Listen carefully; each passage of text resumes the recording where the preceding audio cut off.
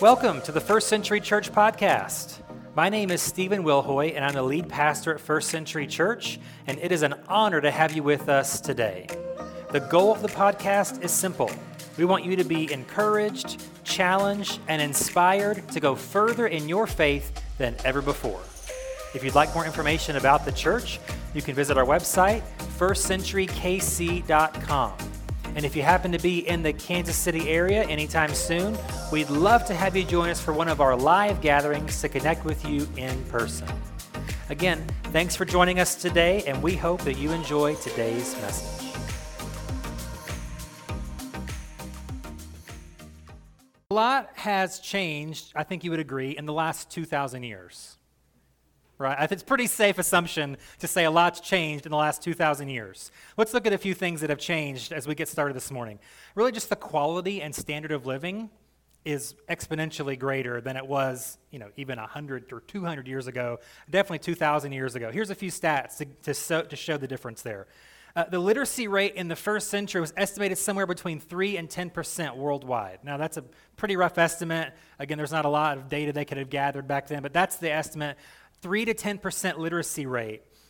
Now, the lowest on record, the lowest literacy rate of any country in the world is 15%. And then there's only a couple countries there. Most countries are at least 20% and above. There are even a handful of countries that post 100% literacy rate in their countries. Unfortunately, we're not one of them. We're 86%. That's pretty good. 86, that's a solid B, so that's good. But again, we're going from 3% to mid to high 80% worldwide in 2000. That's a big change. The life expectancy rate in the first century was about 35 years. Currently, worldwide, it's doubled to 70. Again, there are other countries that are higher than that, some that are lower, but the world average now is 70. So we've doubled our life expectancy really in the last 200 years, but definitely since 2,000 years ago. Transportation has changed quite a bit in the last 2,000 years. Travel has changed quite a bit. I mean, Jesus himself didn't really leave much more than 30 miles away from his hometown in his whole lifetime. And he split time in half. So pretty important impact this guy had clearly. But, you wouldn't travel that far. You wouldn't, travel very fast if you were going anywhere. Even as recent as 150 years ago. So in 1872, there was a science fiction novel called Around the World in 80 Days. A science fiction novel traveling the world in 80 days, 150 years ago, and now we can do that in a matter of a day or day and a half, right? If you get the right connections and your flights are on time, don't bet on it. You can get around the world in a couple days. So it's easy to do that now, right? And even beyond that, Elon Musk, has said he thinks in the next 40, 50 years, we can have 1 million people on Mars. I don't know if I share his optimism on that number or even if I'd want to be a part of that colony on Mars. Anybody want to go to live on Mars? No, I don't know how he's going to get 1 million people. Okay, Jana is going to sign me up, baby. 4-year trip there. If I come back, a 4-year trip back, and then maybe I'll colonize Mars. So I'll get you Elon's number. We'll get you in contact with each other, okay? The way we disseminate information has clearly changed in the last couple thousand years. In the first century, it's scrolls carried by a scribe from one place to another. And even with a 3% literacy rate, nobody can read what's on the scroll anyway, so why would we even write anything down, right?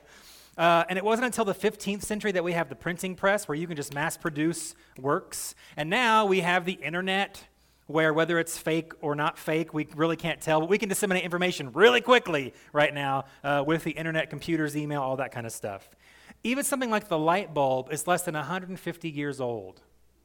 That's a pretty amazing. Here's one that even blew my mind. I had to double and triple check my sources here. Penicillin is less than 100 years old. Like, seriously? Really? Okay, I guess so. So a lot has changed in the last couple thousand years, right?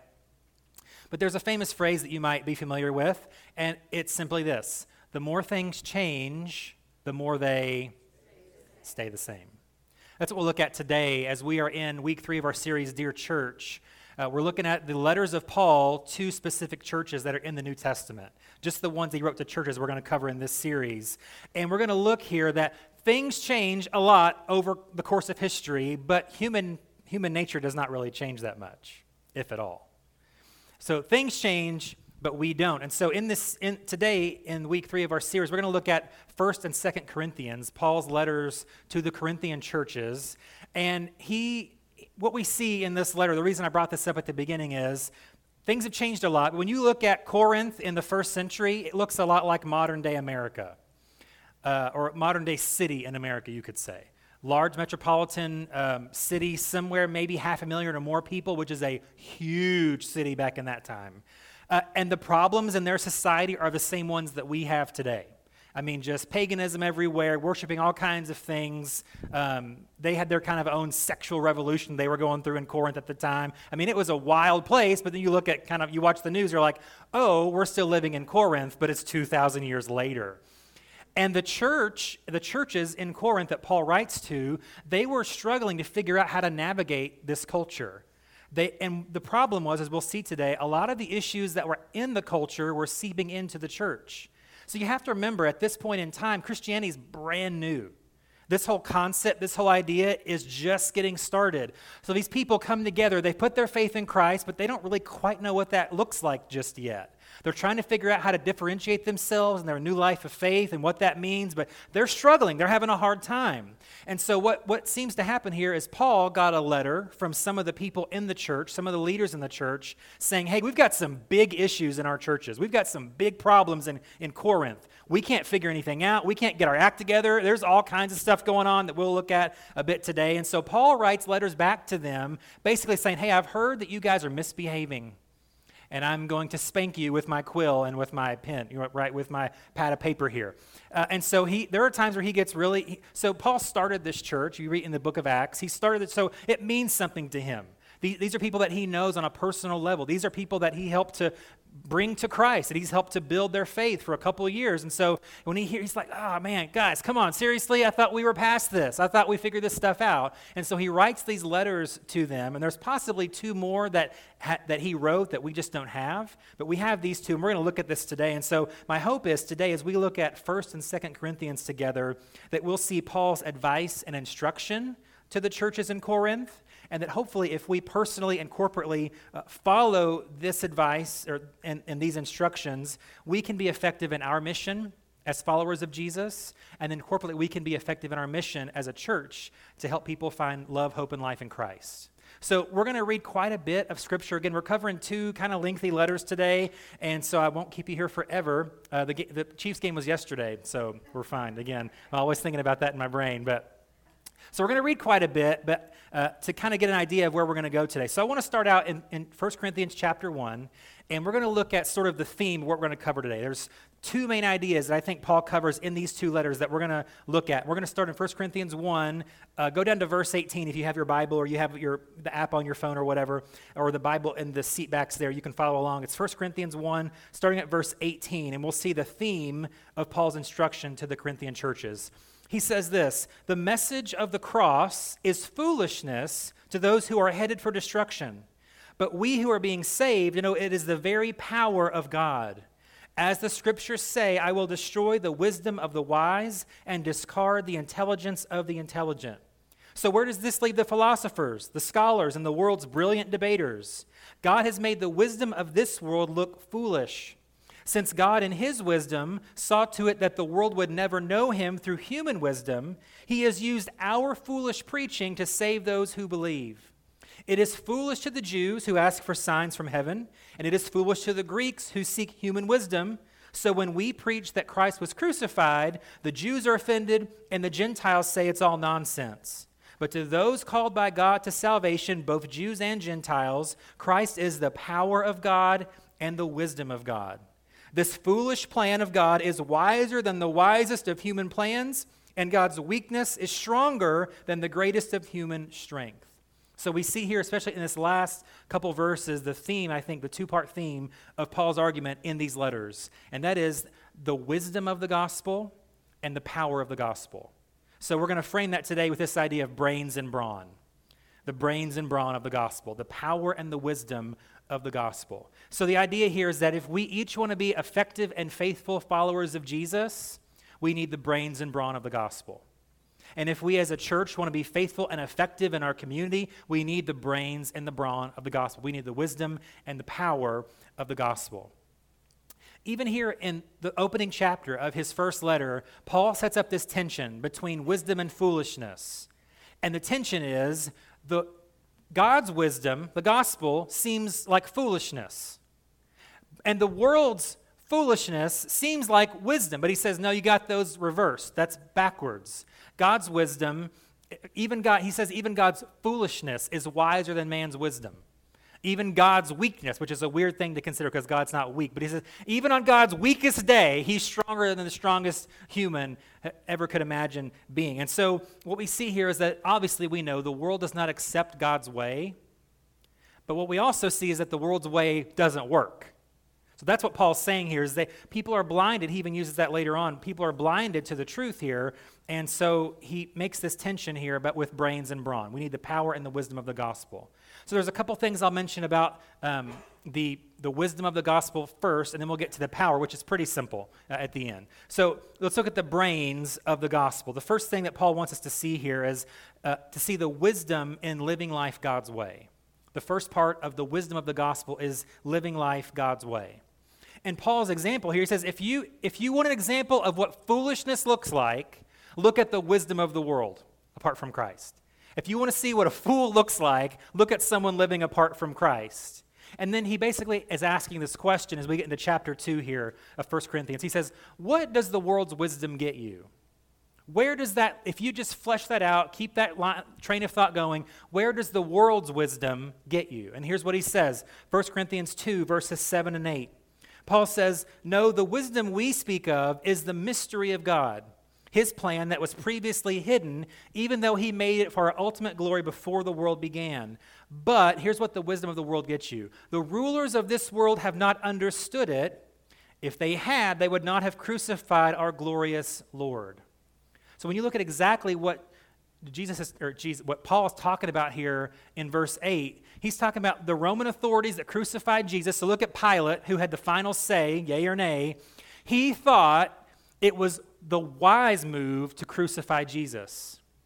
He thought it was politically expedient for him to get rid of this uprising by this Jewish rabbi to save his own neck. Because if this gets any worse, if there's any more fighting and grumbling among the Jews here, then I'm out of a job and out of a life. They're going to replace me with somebody else that can get these people under control. So he thought in his human wisdom, I got to kill this guy. The Jewish officials that brought Jesus before Pilate also thought it was wise to kill Jesus. They see him as a blasphemer. Some of them probably genuinely saw him as a blasphemer. Some of them knew better, I think. Some of them knew there's something here, but we don't like he's getting our attention. He's leading the people away from our teaching. We don't have as much influence because of this little guy from nowhere. And so it was wise for them, right, to crucify Jesus. So Paul's saying here the problem is they were operating out of human wisdom, not out of godly wisdom. And the reason he brings this up is because we're going to really zoom through an overview of 1 Corinthians here for just a couple minutes and look at Paul's warning to the church is this. He says, the reason you guys are having so many issues in the church is because you're operating under human wisdom, not under God's wisdom.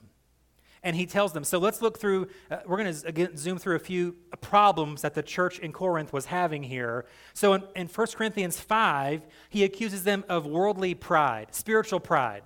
You're flaunting, how holy you are, and you're, comparing yourself to other people and all that sort of stuff. And so he's like, that's why you're having divisions and problems that we'll get to here in a minute. In chapter 6, he says all the believers in the churches are just suing each other. Frivolous lawsuits over little things, that thing, like they hurt my feelings, I'm taking them to court, Like literally, they're just going crazy with each other. They seem to hate each other. They don't know how to function together. And so Paul says, that's got to stop. And then in chapter 6 and then 7, he talks about the sexual promiscuity of the outside culture has gone into the church in Corinth. He's saying, we're just having people sleeping with everybody and their mother, like literally. He accuses a dude of sleeping with his stepmother, in the church. And he's like, what are we doing here, guys? Like, what's the problem? And so he's saying the outward culture that you're trying to have this buffer in with your faith is creeping in. He says, this can't continue. You're using human wisdom in how you operate. In chapter 8, he talks about this issue of food sacrificed to idols, which doesn't mean a lot to us today, but back then you would have this deity you would worship, and kind of like the Jews would, they would, sacrifice their food to God in the temple, and then they would eat it together. Well, this is happening in pagan cultures, especially in Corinth. And so there's this debate on, well, some people feel like, okay, this food has been sacrificed to this idol, I'm buying in the market. Should I not buy that? Should I, whatever? And so he basically is trying to make this distinction here. It's all about kind of your heart. Like if you sacrificed and worship that idol, then do not eat that. Like just don't. Now, if it's been sacrificed and it just happens to be where your local market is, but you're worshiping Jesus, that's totally fine. But he also makes a distinction. He says at the end of chapter 8, he says, if eating meat would offend a lesser mature believer, I would be a vegetarian. And I'm like, oh, Jesus, please don't make me do that, you know? And that's a big sacrifice, right? If eating meat offended somebody, he said, I would not eat meat. Like, that's commitment, okay? He's committed to Jesus here. But that's one of the issues that they were facing in this culture. And then in chapter 11 of 1 Corinthians, he talks about the Lord's Supper. So they would do it a bit differently than we do now. They would do it much more like Jesus and his disciples did, as a part of a larger gathering, a longer meal together.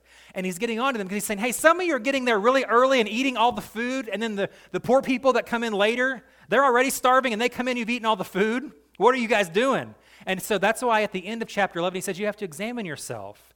Are you doing this for the right reason? Because they're basically, it's like a potluck, every time they get together, but they're coming in early. They're not being aware of those around them. They're being greedy. They're being stingy. And he's like, we can't, that's not what this is about. This is a sacred thing we're doing together to gather.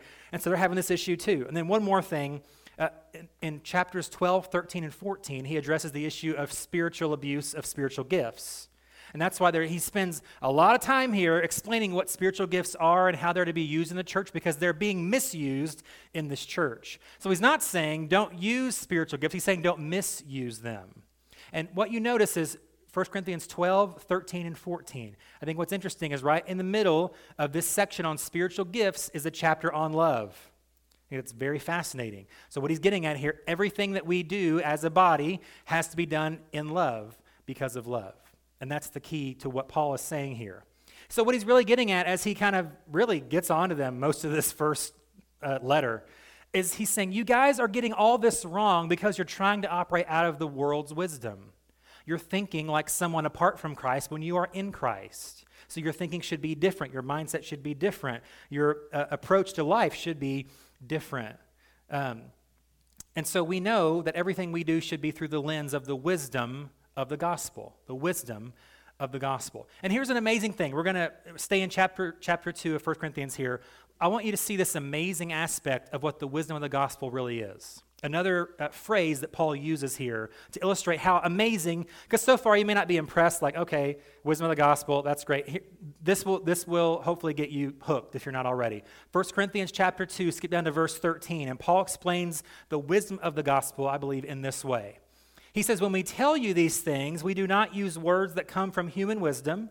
Instead, we speak words given to us by the Spirit, using the Spirit's words to explain spiritual truths. But people who aren't spiritual can't receive these truths from God's Spirit. It all sounds foolish to them, and they can't understand it, for only those who are spiritual can understand what the Spirit means. Those who are spiritual can evaluate all things, but they themselves cannot be evaluated by others. Here's the key, verse 16. He's quoting here Isaiah chapter 40, verse 13. For who can know the Lord's thoughts? Who knows enough to teach him? Paul says this, but we understand these things, for we have the mind of Christ. That's a pretty heavy sounding statement there. We have the mind of Christ. So what in the world does that mean? What is Paul getting at here? It seems like a pretty lofty statement. It seems like a really big claim. We have the mind of Christ. Really, all he's saying here is simply as an outgrowth of your faith, you grow in your faith. So that's what the mind of Christ is. It's simply the ability to know God more in reality. That's what the mind of Christ is. Peter, in one of his letters, talks about growing in the grace and knowledge of Jesus Christ. That's a good thing. Part of the wisdom of the gospel is to grow and mature spiritually. Also, the mind of Christ is this idea that we know what God wants just a little bit more than we did before. As we grow in this, we know what God wants a little bit more. So the things that bother God begin to bother me a little bit more. The things that break God's heart begin to break my heart a little bit more because I have the mind of Christ now. The things that God values, I begin to value a little bit more because I'm operating through the wisdom of the gospel in the mind of Christ. And over time, we follow him more and more closely. In the next chapter, 2 Corinthians chapter 3, Paul says that the Spirit changes us from glory to glory.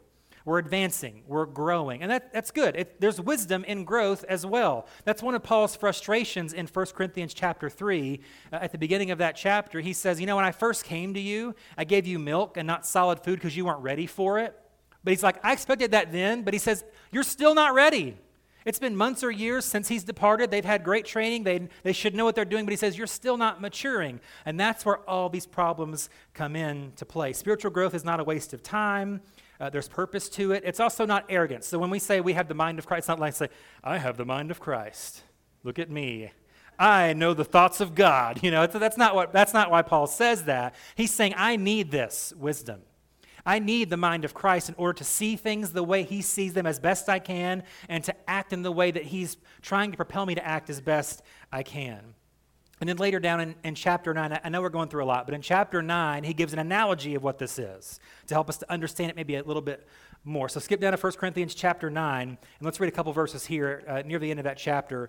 1 Corinthians 9:24, Paul gives us this analogy of maturing in the mind of Christ. He says, don't you realize that in a race everyone runs, but only one person gets the prize?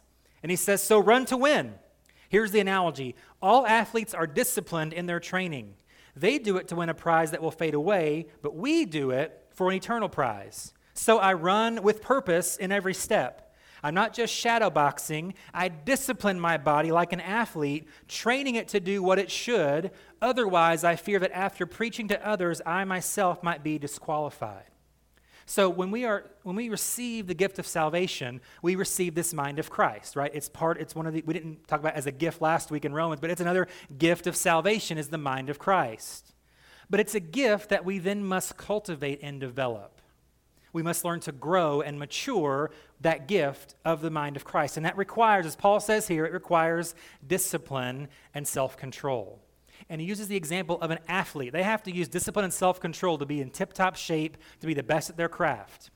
There's an example of this a few weeks ago. You may have heard this. The Arizona Cardinals, they gave their quarterback a big fat contract. 5 years, $230 million. On top of that, he got $29 million as a signing bonus. Just for signing his name, he got $29 million. Cha-ching! And of that $230 million, $160 is completely guaranteed. So this dude is obviously good. He's obviously valuable to this franchise. But the thing that made the headlines with his contract was not the numbers. It was a little clause snuck right in there in the fine print. And the clause was, if you want to get paid, you have to study film at least 4 hours a week on your own time. So that came out, and it was like, whoa, that's never been in a contract before, because these guys, they live in the film room, don't they? How do they get so good if they don't watch the opponent on film? How do they get better if they don't watch themselves on film? Apparently, this $230 million quarterback wasn't getting better because he wasn't watching film. And if you look if you're not a sports person, I'll be back in 30 seconds. Just hang with me, okay? If you look at the record of this team, the last 2 seasons, they start out so fast, and they end terribly. And it's probably because the quarterback is not watching film, right? But what does that take? Discipline, self-control. I've got to get off the video games. That was his issue. He's a big gamer. I got to get off the video games again, he's a professional. This is his job. They're asking for 4 hours a week, right? That's not a ton. He gets to play football for a living. Come on, you can do it, right? You can watch film for 4 hours a week, bud.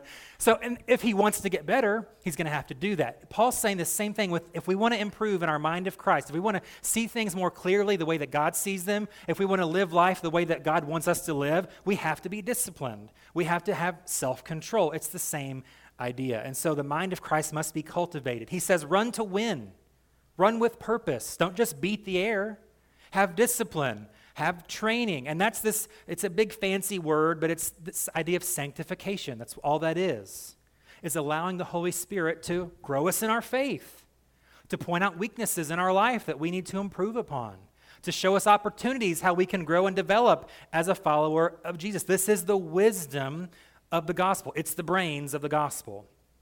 That's the individual part. Let's look quickly, though, at a corporate part, for how the church then can operate in the wisdom or in the brains of the gospel. And it's simply this idea here, the brains of the gospel corporately is living in harmony with each other.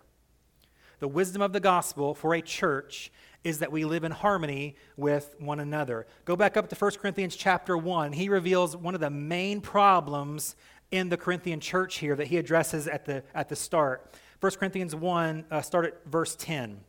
Paul writes, I appeal to you, dear brothers and sisters, by the authority of our Lord Jesus Christ, to live in harmony with each other. Let there be no divisions in the church. Rather, be of one mind, united in thought and purpose.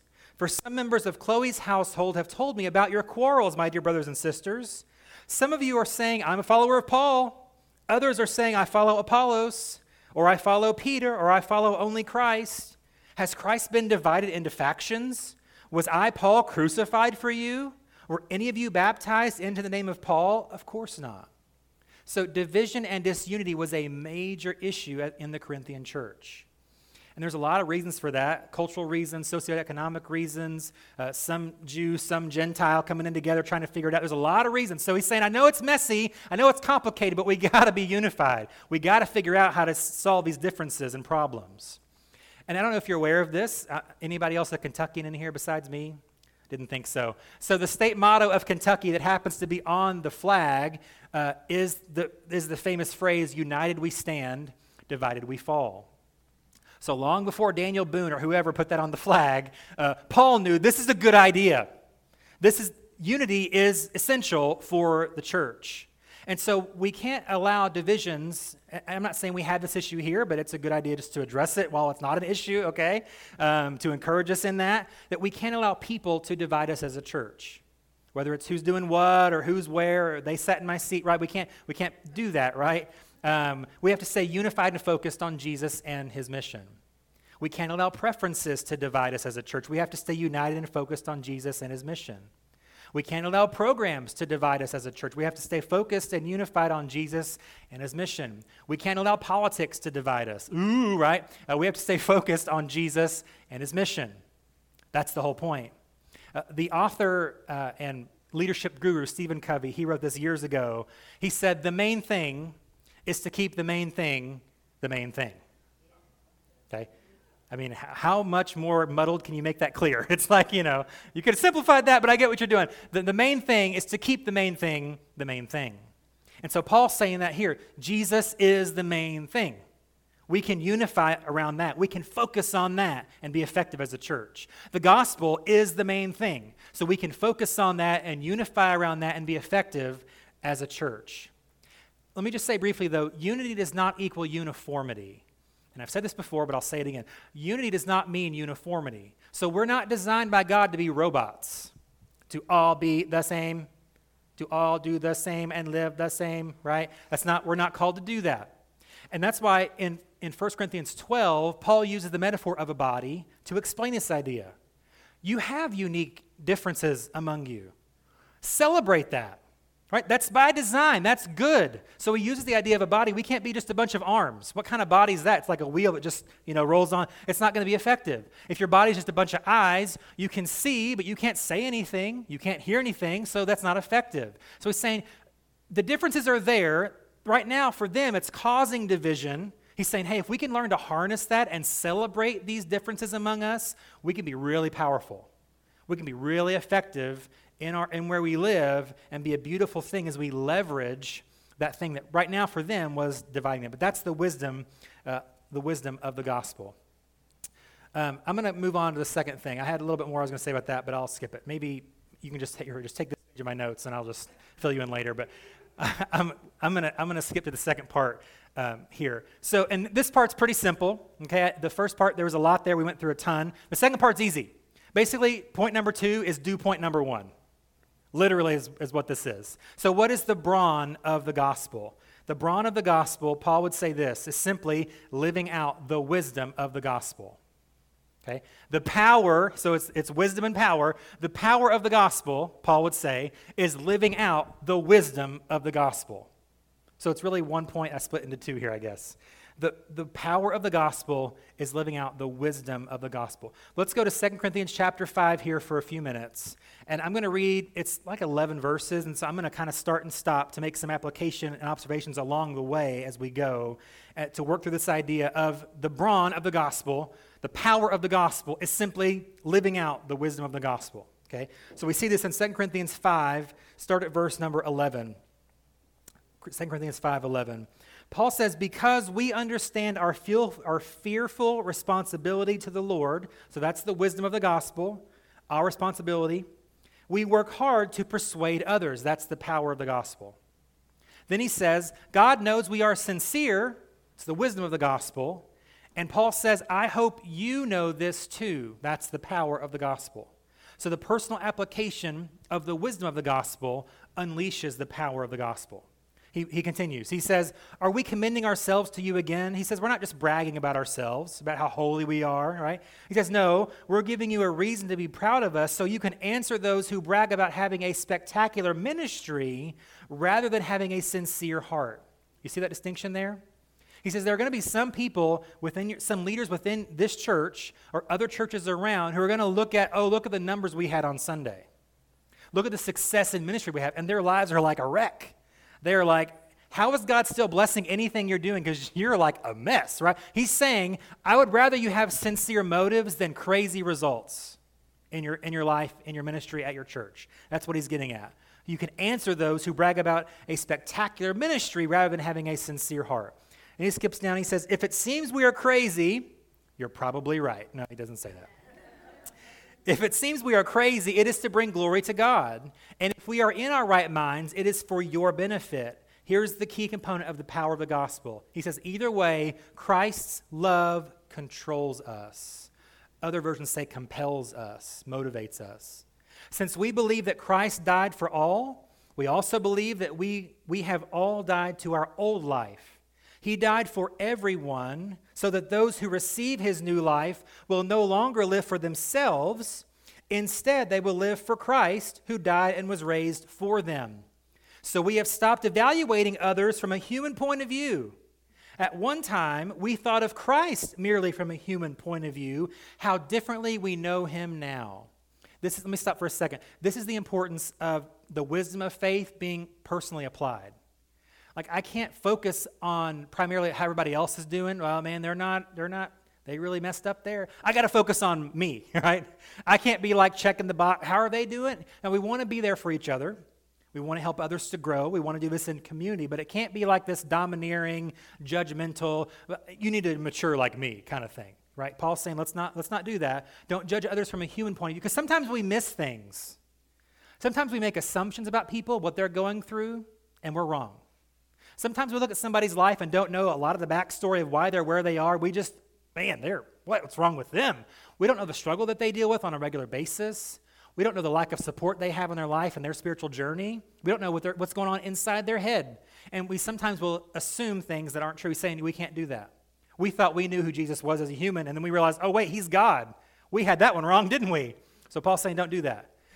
But he says this means that anyone who belongs to Christ has become a new person. The old life is gone, a new life has begun. That's amazing. Then he says, and all of this is a gift from God who brought us back to himself through Christ, and God has given us this task of reconciling people to him. For God was in Christ reconciling the world to himself, no longer counting people's sins against them. Here's the key here. Here's the power of the gospel. He gave us this wonderful message of reconciliation, so we are Christ's ambassadors. God is making his appeal through us. We speak for Christ when we plead, come back to God. For God made Christ, who never sinned, to be the offering for our sin, so that we could be made right with God through Christ. So the power of the gospel is that the wisdom of the gospel changes everything about us for the better. And the power of the gospel is that as the wisdom of the gospel is lived out, it makes an impact on those that need that in their lives. He uses two words here that I think are interesting. He says, we are Christ ambassadors. So whether you know this or not, you are an official representative of the King of the universe, if you're a follower of Jesus. You are an official representative of the kingdom of God here. You are an ambassador. There's a famous quote attributed to Mahatma Gandhi. It's debated, but the quote is like this. He said, supposedly, I like your Christ, but I do not like your Christians. So my heart is that we would represent Christ well, That if Gandhi were to look at my life, he would say, that's the real deal. Not that I'm so amazing or great or perfect, but he would say there's a genuineness to their walk.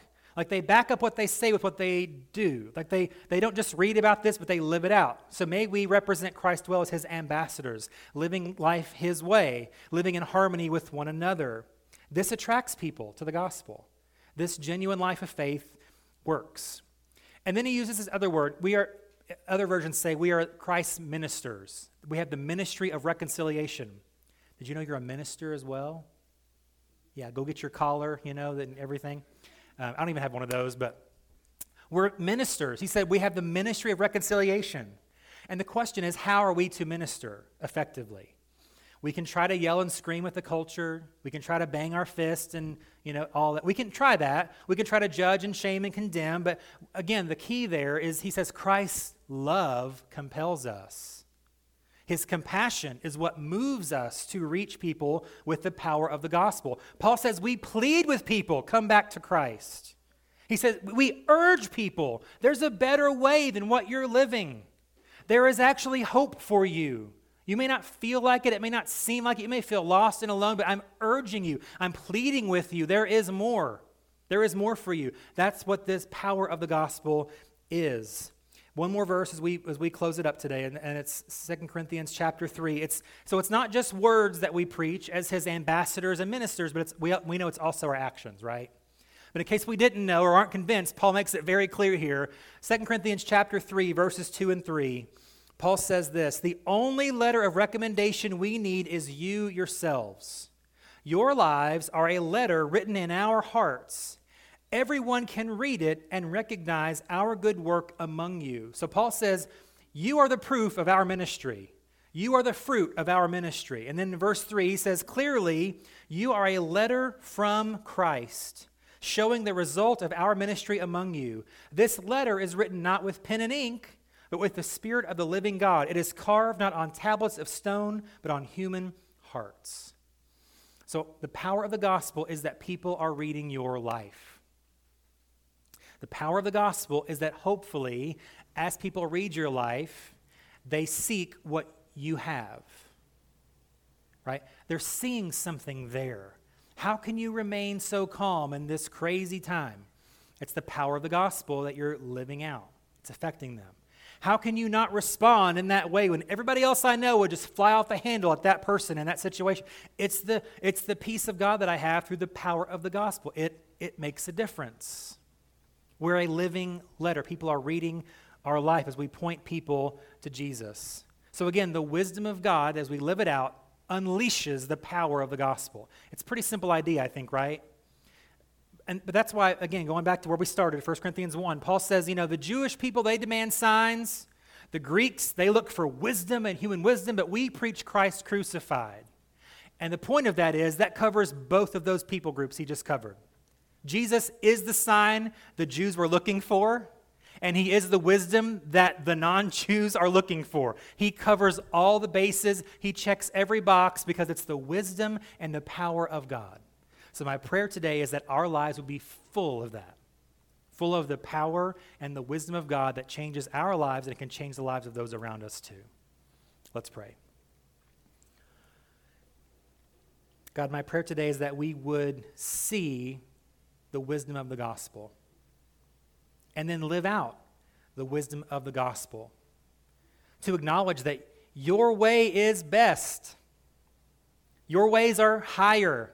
Your thoughts are greater.